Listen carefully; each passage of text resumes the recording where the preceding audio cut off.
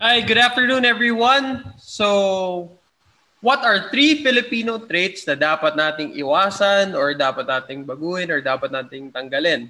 Okay, so before we start, I just want to introduce my partner, Bry. Hey Bry, what's up? Hi guys. So yun, number one, rektahin na natin. Alam nyo to, yung crab mentality. Di ba? Yung, Utak talangka. di ba? Marami yan. Utak palangga. Pag may umaasenso, may umaangat, kahit papano, di ba? They're working hard towards something. Tapos nakita nating paano nakakapagpundar. Yun eh. Mhm. Or they're working on their business. Ganun na lang, simplihan natin on our topic nga. Working on their business, nagsasucceed man or kahit hindi pa, kumbaga may mga small successes na nakuha. Then, yun, dami nating sinasabi na tipong baka, di ba, yung mga chismis na nonsense. So, ano yung pwede nating improve doon? Ganun na lang guys, pag merong nagsasucceed, hindi ka naman inaano, 'di ba? Hindi ka naman piniperwisyo or whatsoever. So, kung ayaw mong suportahan, okay lang, walang kaso. Pero wag ka nang mangtalangka. Meaning, wag mo nang siraan or wag mo nang ano pa, pang gagawan mo pa ng issue, whatever na that would hurt that person kasi nga nakikita mo nagsasucceed or may progress from where that person started. So, ganun, respeto na lang. Then, imbes na nakatutok ka towards sa ikakabagsak or ikakababa na ibang tao, rather focus on yourself na lang. Focus on yourself. Diba? Hindi focus on yourself para ikaw din, di ba? You work towards your own definition of progress or success. Yun yung take ko dyan, Chong. Sa akin, agree. Ito Ikaw ba? number one, evident to, especially sa ibang bansa. Ganito lang. Yung mga Pinoy, we are supportive by nature. We want to see people do good but not better than us. Yun yung pinaka-problem. Uh, Mm-hmm. to those people who don't understand or are not familiar with the term crab mentality, it's when somebody's getting out of... Parang imagine this. Maraming crab na nilagay sa isang basket, and when some crabs are trying to get out of the basket, hinihila siya ng crab na nasa baba, ilalim.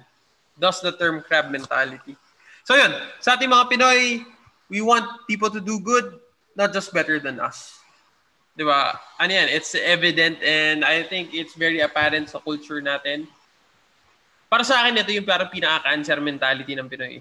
We gotta get rid of this. Kaya hindi tayo na umaasenso collectively kasi puro hate puro comment, puro mema. Alam mo yun?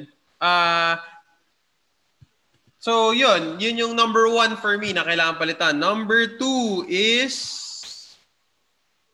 Number two, yung ubos biyaya, guys. Hindi ko sure kung sa culture lang natin yan. Pero yun nga, with our culture, Filipino culture, yun eh, gusto na, possibly nanggagaling yan, yung gusto mong i-share yung blessings mo. Possibly it came from good intentions na gano'n na pag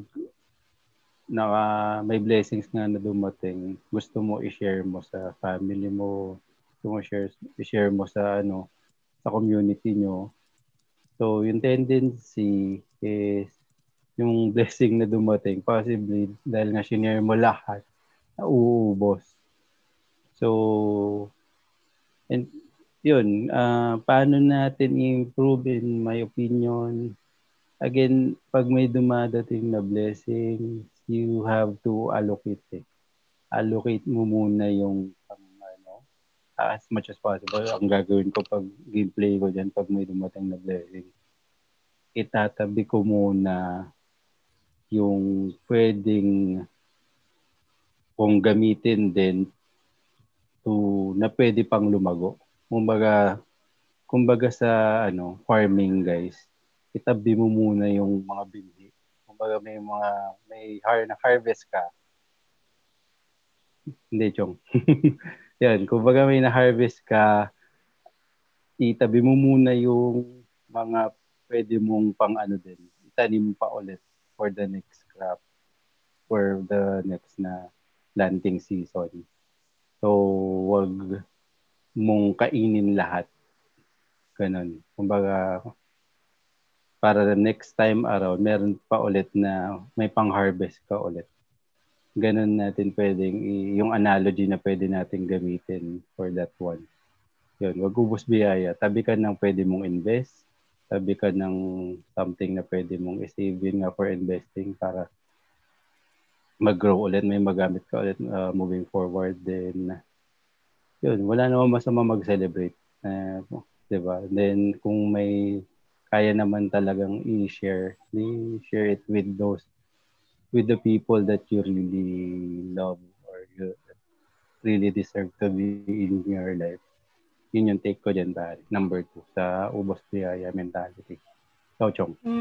Sa akin, yung ubos biyaya mentality stems from our desire to impress other people. Alam mo yung mga tipong pag may handaan is medyo short na in cash pero mangutang pa. Yun. Yung the need to impress and yung para sa akin, yung pag-overvalue natin ng occasions. Yung every Christmas, kailangan may handa, birthday may handa. Binyag.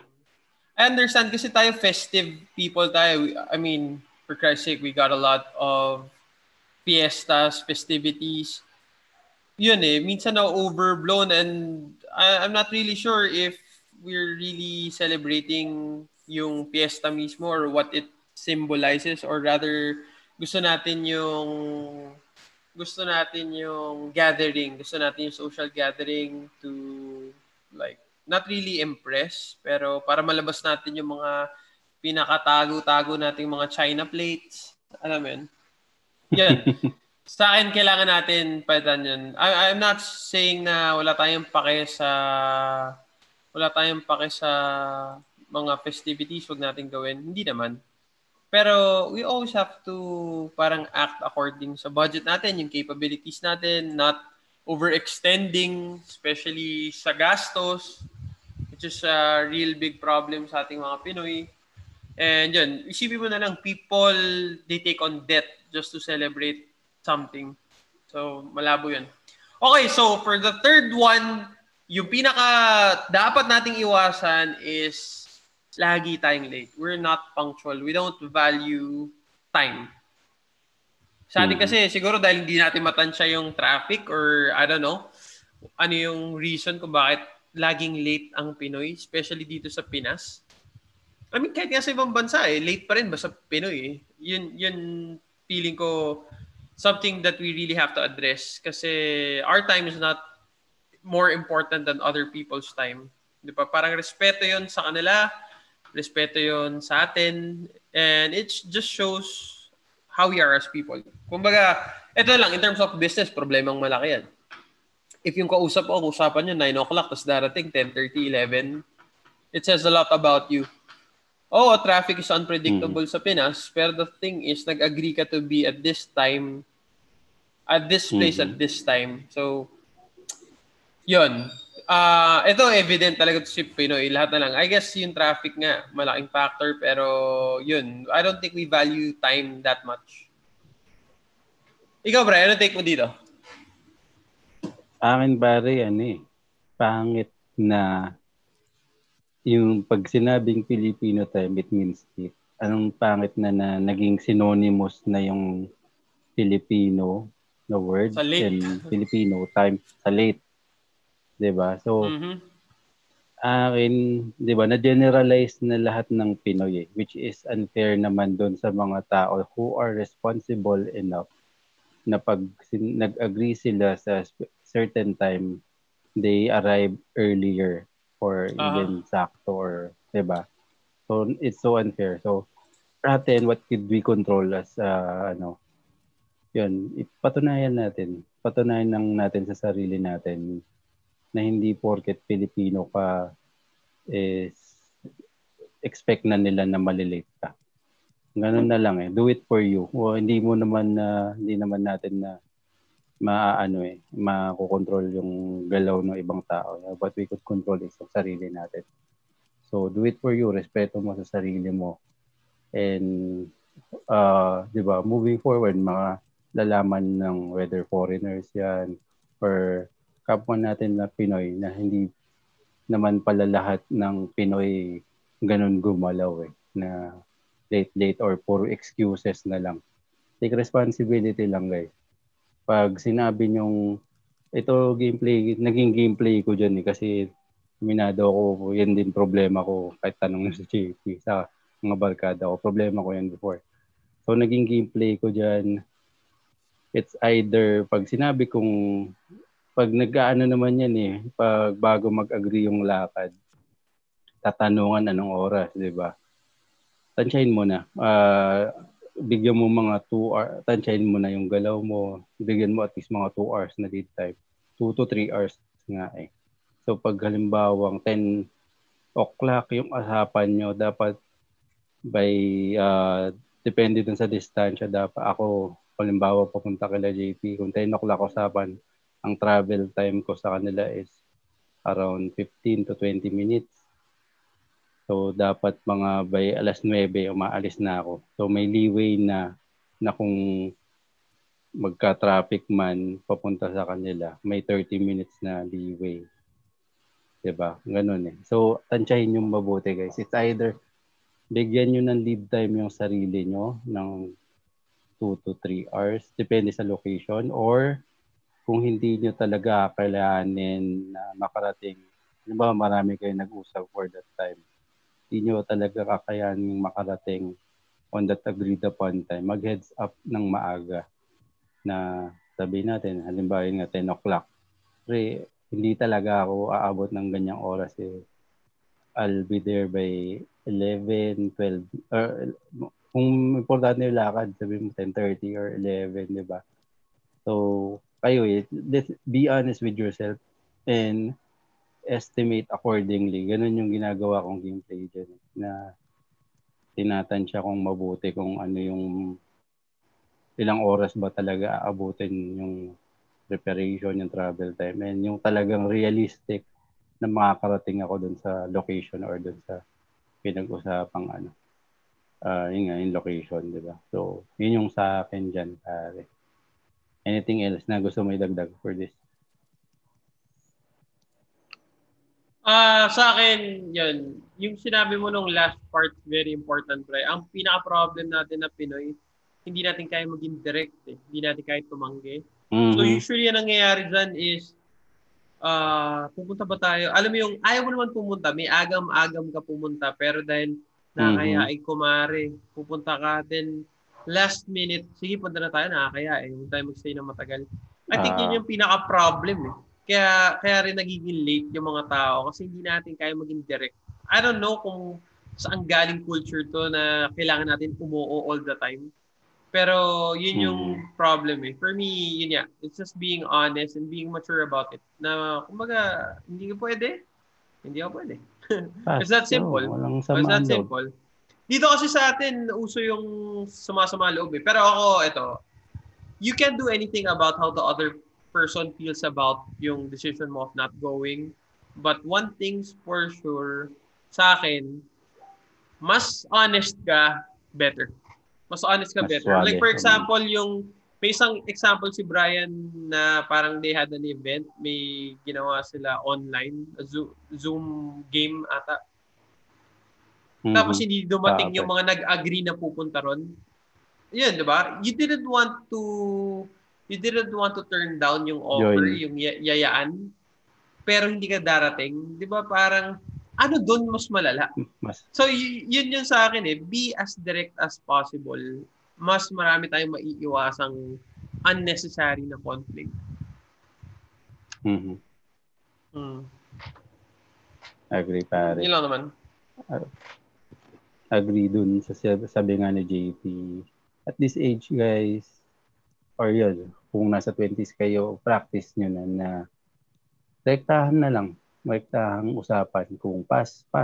Kung good ka, panindigan mo na kung anong oras yung usapan, as much as possible, makupunta ka. Pag may nangyari talagang legit guys, may nangyaring legit na di talaga abot, heads up ahead of time. Kasi lalo pag na may mga bagay na for that event or that gathering na nakasalalay sa'yo. Be direct, be responsible, and respeto sa sarili mo, sa salita mo. Kaya pahalagaan mo yung salita mo. Kasi yun nga, Scarface, in this world, yung salita lang natin talaga yung meron tayo. So, yun. I guess good naman na si JP.